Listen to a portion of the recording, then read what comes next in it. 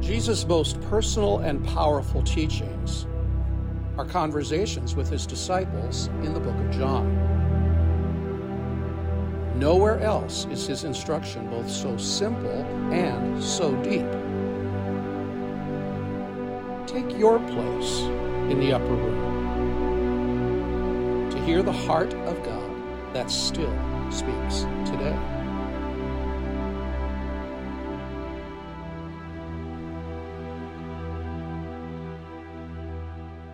So many years ago, there's been a story that's been very popular among pastors. I've used it.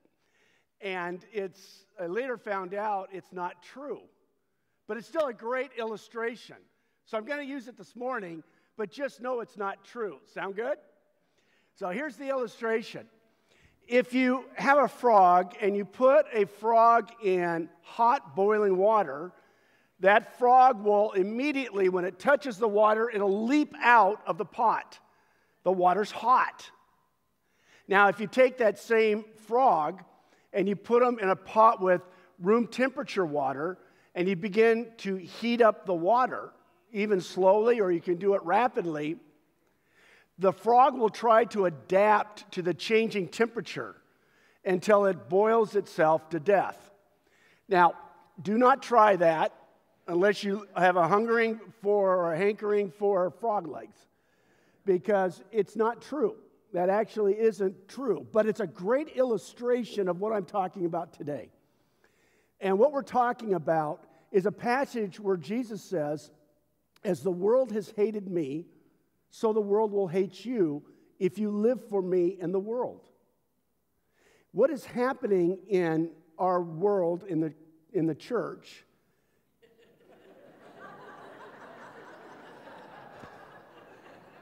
thank goodness that wasn't me.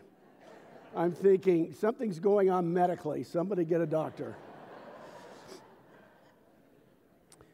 So what we see in John chapter 15 is that Jesus is struggling with his disciples to help them to understand, if they're, just as the world has hated him, so the world is going to hate his disciples.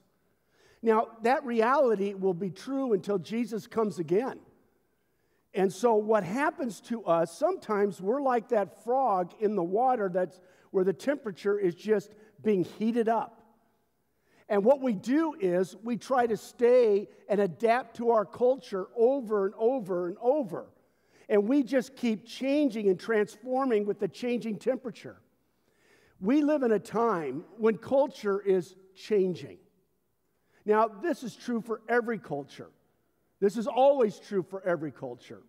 But the reality is that as we get further and further from our foundation in the Word of God, in the Scriptures, we can get caught up in the current of a culture that is taking us in the wrong direction. One of our values as a church, one of our 7 values, as you know, is that we seek to be rooted in Scripture.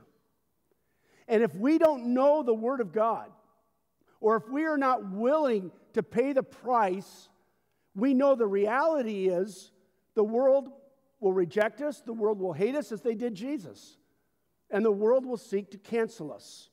We see that happening today as our culture has moved dramatically in the last 20 years further and further from the Word of God. And what happens to us, if we don't know the Word of God, we're just being drawn into that current.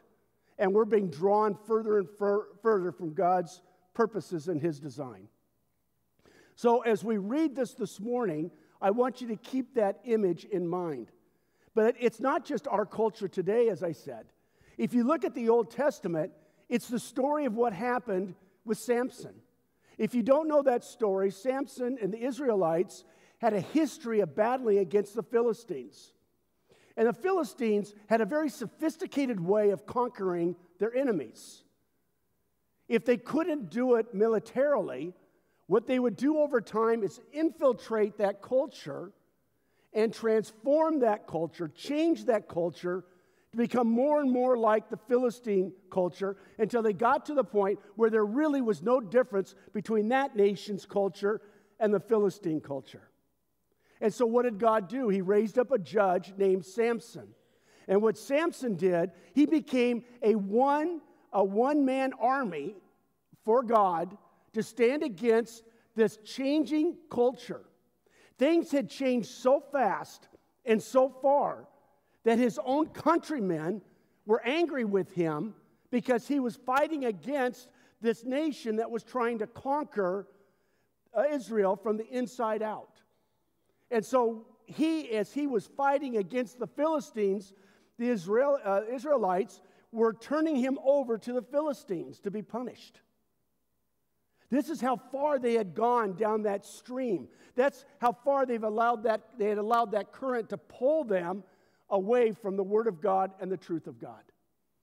Friends, every culture faces that same challenge and faces that same danger. So I want to invite you, if you have your Bibles with you, to turn to John chapter 15. I'm going to begin in verse 18, and I'm going to go to verse 25. Now, there's a shift here. If you've been with us in this series, in which we're looking at the last words of Jesus to his disciples before Jesus would be arrested and crucified, we have a shift now where Jesus has taught a lot about comforting his people, comforting his disciples, helping them to understand what's coming, giving them wonderful promises of what lie in the future for them. But then we come to verse 18. If the world hates you, keep in mind that it hated me first. If you belong to the world, it would love you as its own. As it is, you do not belong to the world, but I have chosen you out of the world. That is why the world hates you. Remember what I told you. A servant is not greater than his master. If they persecuted me, they will persecute you also. If they obeyed my teaching, they will obey yours also. They will treat you this way because of my name, for they do not know the one who sent me. If I had not come and spoken to them, they would not be guilty of sin. But now they have no excuse for their sin. Whoever hates me hates my Father as well. If I had not done among them the works no one else did, they would not be guilty of sin. As it is, they have seen and they have hated both me and my Father. But this is to fulfill what is written in their law. They hated me without reason. What I want to do this morning in the moments that we have together is I want to talk about this passage first from the perspective of why does the world hate Jesus? And then, why will the world hate us who seek to walk with Jesus and live out his purposes and his design? So let's look at this first. As we talk about the world, if the world hates you, remember that the world hated me first, Jesus says. So what does he mean by the world? Well, this is a word in the Greek that is the Greek word cosmos. And to understand world, you have to understand the context in which it is used. Sometimes world or cosmos has a very positive sense. For example, we see in John 3:16, for God so loved the what? The world, that he gave his one and only Son, that whoever believes in him shall not perish but have eternal life. So what is that saying? It's saying that God loves that which he has created. God loves the people that he has created in his image. He loves you. And his longing is that you would come to believe in Jesus the Son. And through believing in Jesus, you would have a relationship with the Trinity, God the Father, the Son, and God the Holy Spirit. And so this is the heart of God. In that context, in John 3:16, world takes on a very positive sense. But often, what we find is world is used in the New Testament, cosmos, to describe something that is not positive at all. In fact, it is evil. And we see this on the screen in this context that we're looking at today. The world is a fallen world system that is controlled by Satan. In Ephesians 6:10-20, the Apostle Paul writes that our battle is not against flesh and blood. This is a big mistake that we make. We think our battle is against people. It's not, the Bible says. Our battle is against Satan and the way that he creates a world system that is demonic, that is evil, that is destructive. And sometimes that world system is, the church is part of it, or the religious community is part of it. And what we read here is that the world is an evil, fallen world system that is controlled by Satan. Satan works within cultures, and he leads people to create systems that are destructive, systems that are evil, systems that destroy lives, systems that draw people away from God. That's the way that he is using it in this passage. Now, what's interesting is that part of that world as it's used in John 15 is the religious community of this day. It was the religious community that hated Jesus the most, that hated what God was doing the most. And so that's part of what he's talking about here when he's talking about world. Well, let's look at why the world will hate Jesus. Number one, because of the words of Jesus. The words of Jesus. Listen to what we read in verse 22. Jesus said, "If I had not come and spoken to them," speaking of the world, "they would not be guilty of sin. But now they have no excuse for their sin." It's our human tendency, as it was at the time of Jesus with the religious leaders, that we compare ourselves to other people. And we think, well, I've got to be okay because I'm not as bad as my neighbor. Or we've got to be okay because I'm not as bad as my spouse or my parents or my friends or whatever. And so we have this kind of comparative holiness. Well, that's not what God intends. He wants us to see and recognize our sin so that he can transform us into something more beautiful and more usable for the kingdom of God. Now, as I look at this, one of the things I remember I was thinking of is Jesus when he's preaching and all the different things that he taught. So Jesus at one time in the Sermon on the Mount said this. He said, "You have heard it said, you shall not murder." Well, that's a good thing, right? But then Jesus says, "But I tell you, if you hate someone in your heart, you are already guilty of murder." Later he says, "You have heard it said, you shall not commit adultery. But I tell you," Jesus said, "if you look at someone with lust in your heart, then you are already guilty of adultery." And so what Jesus does is he punctures their sense of self-righteousness. And here's the reality. We don't like that. We don't like people challenging us. We don't like it when God challenges us. We don't like it when God reveals our sin to us. It makes us uncomfortable. Now, what we're doing in this series of Lent is you'll notice as we did this morning, we had some time of self-examination where we could silently confess our sin to God. When we do that, we do it before the Lord and we say, "Lord, reveal the sin in our lives. Reveal what is true about me, that I may confess it and ask you to restore me and to make me into something new." Friends, deep down, if we only understood the power of this to transform us, we would long for God to reveal our sin to us that we may confess it and repent and allow the Spirit of God to make us into something new. I remember many, many years ago, I was at a prayer conference and we were confessing our sin at this conference. And they went for like 45 minutes. And I was done in about 30 seconds. Let's face it, there just wasn't a whole lot there. And I'm thinking, boy, these are some naughty people. And so I'm finally, my mind's wandering, and then I pray, "Oh God, if there is anything else here, would you reveal it to me?" I'm just so confident. 3 days later, I was teaching out of the Sermon on the Mount, and it was talking about hypocrites. And I'm thinking, yeah, there's a lot of hypocrites out here. And all of a sudden, the Spirit of God breaks through and reveals my hypocrisy.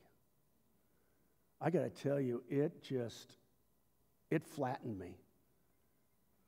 For two reasons. One, I had not seen the hypocrisy in my life before, but it was there. I had never seen it. I'd never recognized it, and it was there. And it just wiped me out. The second part of that was to see and realize how my hypocrisy was affecting other people. I didn't want to be one person in the church and another person at home. I didn't want to present myself as this person who loved God and loved the Word of God and was just going through the motions. It was one of the greatest, most painful things that I've ever gone through in my life, and it was an incredible gift from God.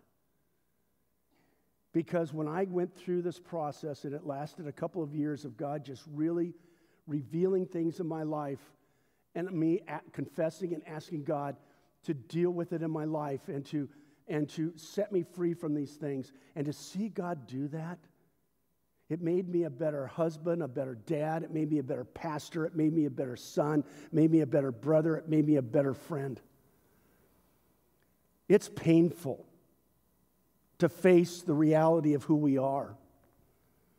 And the Word of God says about itself that it's a two-edged sword that cuts our soul as it reveals who we really are, that we may become something more. Until I know who I am, how can I be free from what I was? I want to be free. I don't want to be what I claim to be. I want to be who God is wanting me to be. But to come to that point, I've got to be able to look honestly at myself in the Spirit of God and say, this is who I am. God set me free. God set me free. It is one of the hardest things for us, I think, as people, to acknowledge who we really are. But we won't be free in life as we really long to be free until we begin that process and deal with it. And as God begins to stir in our soul, as God reveals things, what He does, He doesn't leave us there, but He begins to set us free from those very things. This is a story that I read many years ago. It's a story about a missionary in Central Africa. And this missionary is doing work for the Lord, and this is a new area. It's a new area that finally the gospel has gone to. And one day, the wife of a leader, a chief of a local tribe, wandered into his camp. And outside his house, on a tree, he had a mirror, and he used that mirror for shaving and different things. And she was coming. She worshiped false gods. She was all painted. They always painted their faces as a sign of their worship of their false gods. The missionary had a little mirror hung up on a tree, and this woman comes, and she sees her face for the first time clearly in this mirror. Listen to how she responds. She sees the paintings on her face and her hardened features. Now, gazing at her own face, she was startled, and she asked the missionary, "Who is that terrible looking person who's inside that tree?" And the missionary said, "It's not the tree. The glass is reflecting your own face, your own image." She couldn't believe it until he took the mirror off the tree, and he handed it to her, and she looked in, and again, she saw the painting on her face, the ugliness of that, and her hardened, mean look on her face. And so she says, "I must have this glass. How much will you sell it for?"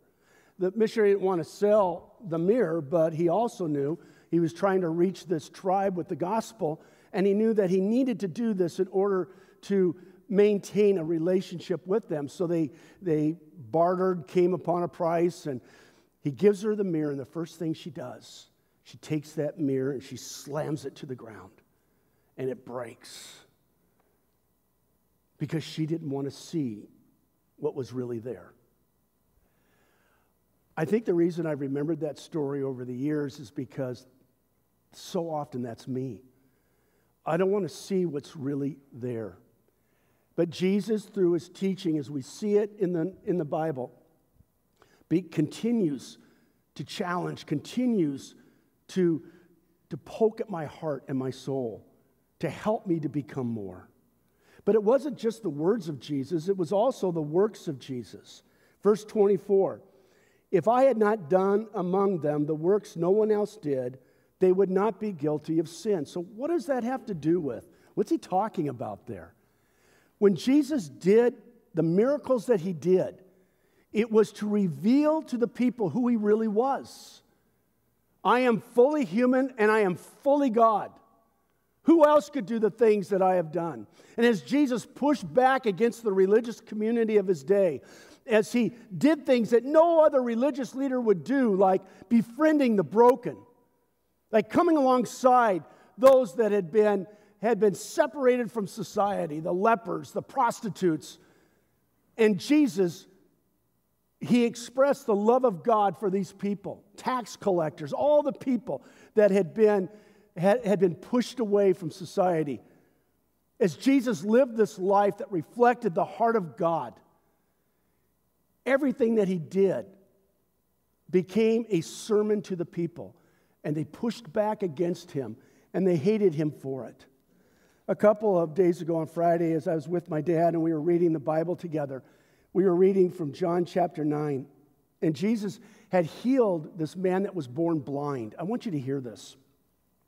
The religious leaders pull the man in because they're angry that he was healed on the Sabbath. They're not excited for what God had done in the life of this man born blind. They're angry that it was done on the Sabbath. And they're angry that it was Jesus. Listen to the conversation. They said, we know that God spoke to Moses, the religious leader said, but as for this fellow, we don't even know where he comes from. The man answered, now that is remarkable. You don't know where he comes from, yet he opened my eyes. We know that God does not listen to sinners. He listens to the godly person who does his will. Nobody has ever heard of opening the eyes of a man born blind. If this man were not from God, he could do nothing. What is he saying? This man is from God. This man that you hate, this man that you reject, this man that you cancel, he comes from God. He comes from God. And so how do they respond? You were steeped in sin at birth. How dare you lecture us? And they threw him out. Friends, the acts of Jesus, the works of Jesus, they point to who he really is. And you claim that Jesus is God and Jesus is fully human? Many in the world will hate you for that very statement. One of the sermons, apparently I don't follow this, but a sermon that I gave one time on just the nature of God in the Trinity, the Father, Son, and the Holy Spirit. One God, three persons, revealed as three persons. That one sermon got more negative comments online, was attacked more than any other sermon I've ever preached. I mean, that just seems so basic to me. Why? Because I'm talking about the nature of God, and the world does not want to hear that Jesus is fully man and fully God. They don't want to hear it. Because if that's true, if he is God, what do? We lay our lives before him. We worship him. We follow him. The third reason that they hated Jesus is because they rejected his Father. We read this, they will treat you this way because of my name, for they do not know the one who sent me. Whoever hates me hates my Father as well. As it is, they have seen and they have hated both me and my Father. But this is to fulfill what is written in the law. They hated me without reason. There is no reason to hate Jesus, for he lived out the life that God, perfectly the life that God had called him to live. And Jesus throughout this passage says, they're not just rejecting me, they're rejecting my Father, for all I do is what I see the Father doing. All I say is what I hear the Father saying. Now, friends, here's the reality. As we live out our life faithfully in relationship to God, as we reveal and carry on the works of Jesus and we repeat the words of Jesus, the world will hate us as it hates Jesus, as it hates the Father. So we come to this. The world will hate the disciples. Why? Jesus says, because we identify with him. Now, what does it mean to identify with him? I follow him. I speak of him. I proclaim him. I live for him. And hopefully one day when I die for him. As we remain faithful to who he is. So what do we read here? If the world hates you, keep in mind that it hated me first. Remember what I told you. A servant is not greater than his master. If they persecuted me, they will persecute you also. We're not greater than our master. If they hated Jesus and we are identifying with Jesus and we are living for Jesus, then the world will hate us. If they obeyed my teaching, they will also obey yours. They will treat you this way because of my name, for they do not know the one who sent me. Here's what he's saying. They hate God the Father. They hate the Son whom he sent, and they will hate us for standing for Jesus. Some of you already know this. You've been canceled. You've been rejected. You've been hated. You've had things said about you. You've had people that have kind of pushed you out of their lives because they don't want to hear about Jesus. And we stand for Jesus.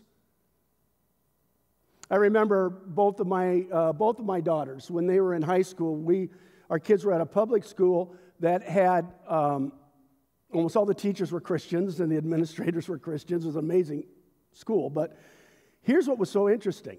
They had a rule that when you played sports, if you were caught drinking or doing drugs or doing anything that was inappropriate, cheating or anything else, you would not be able to participate in sports for the next year.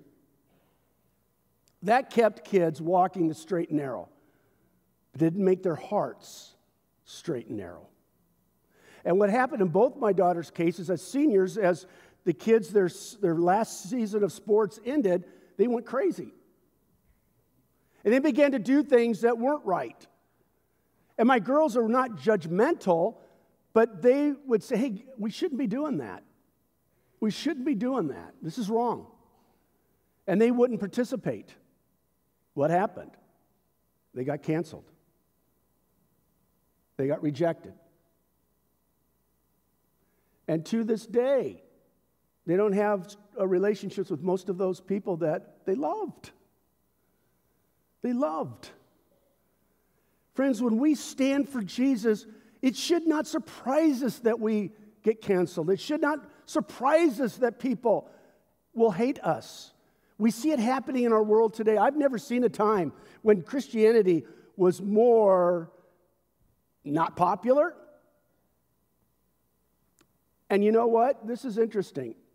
When I was growing up, being a Christian, everybody was a Christian, right? Everybody was a Christian.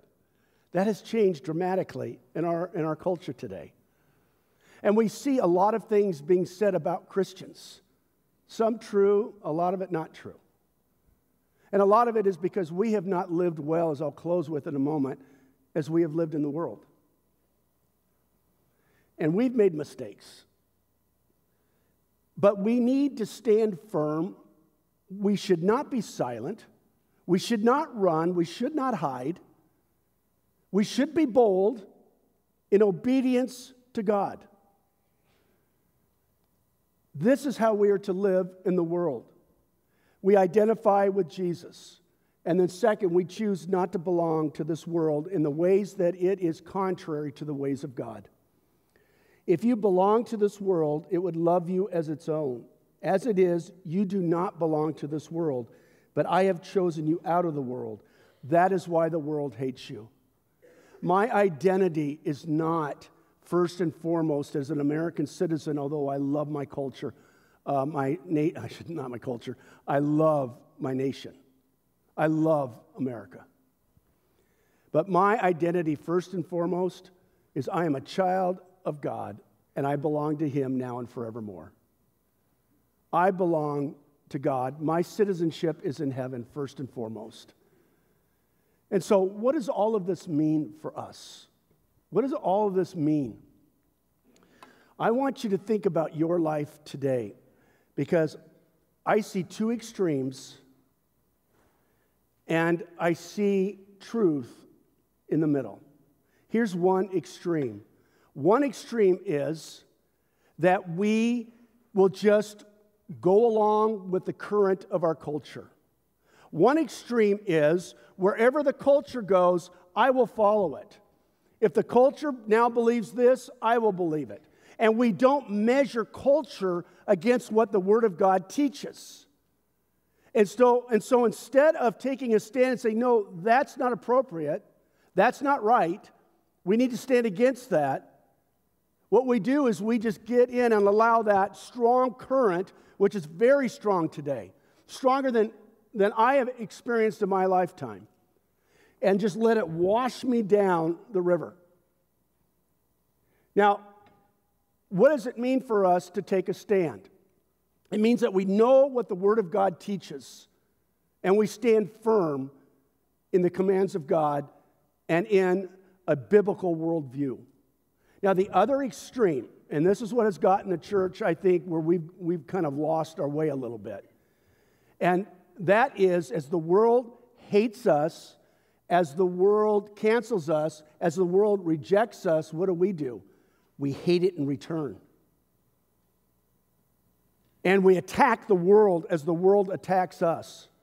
Friends, I don't see anywhere in this passage where we are called to hate the world in return. Jesus did not hate the world. Jesus sought to speak truth in the world. He never compromised. He never backed down. But he did not hate the world. And Jesus does not call us to hate the world in return.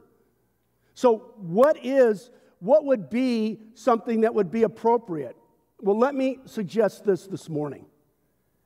And we see Jesus live it out with Nicodemus, the woman at the well. We see Jesus living it out with people who were living lifestyles that were in opposition to the Word of God, that were following a worldview that was in opposition to the Word of God.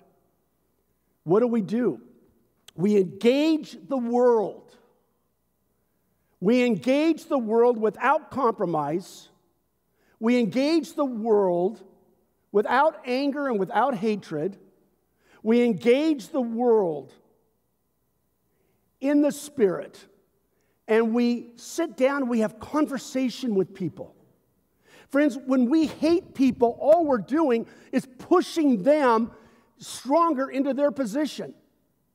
All we're doing is pushing them into a corner where we're forcing them to fight back. But what if we were showing the love and grace of God by sitting with people, listening, again, not compromising, but with respect, with honor, with empathy, we were able to have conversation with them. Friends, the goal isn't to win an argument. The goal is to help people to know Jesus and to see that the way of Jesus is better than the way of the world. To understand that the way of Jesus is going to bring us to a culture that not only honors God, but is good for everybody. My goal is not to attack people because they are saying things I don't like, and I know is contrary to the Word of God. My goal is to help them to see a better way. It's the way of Jesus. It's the way of truth. It's the way of life. It's the road to joy and to peace, as we've seen the last few weeks. It's the way to love and to be loved. And we discover it as we open our hearts to Jesus and let Him be the one who leads and guides our lives. This summer, we're doing a series, as many of you know, where we are responding to questions you have. So you get to turn in questions, and we'll take them, and we'll respond to all the easy ones. We'll respond to your questions, and already by looking at them, there's some really challenging questions. And they're going to be things that we're going to look at in the Word of God together. And it's going to be hard for some of us. I know it. I know it'll be hard. But friends, we want to remain in relationship together. We want to talk together. We want to see together what the Word of God says to our culture today. And we want to do it in a way that honors each other. And I want to do that with people that don't agree with me, that people that might hate me, that might want to cancel me. I want to sit down and have conversation with them that regardless of how they treat me, I want to respond to them with warmth, empathy, respect, and honor. Because that's the way that God calls us to live. We don't have to hate. We don't have to compromise. There is another way. And I wonder if we didn't change as a Christian church in America, if we didn't change our approach, if we would be able to influence culture in a much more effective manner. Will you pray with me? Our fathers, we live in a world that hates you, where worldviews are dominated and controlled by Satan. Lord, we pray that we as Christians would be light in darkness, that we would love in ways that would draw the world that's hungry to love and to be loved, that's hungry for what we have, peace and joy, that's hungry to know the living God. Lord, speak to our hearts. First and foremost, we want to be your disciples, laying our hearts before you, our lives before you, and inviting you to challenge us and to transform us. And Lord, we also pray this morning that you would help us to know how to stand against that which in our culture is not of you, and to do it in a manner that is reflective of who you are.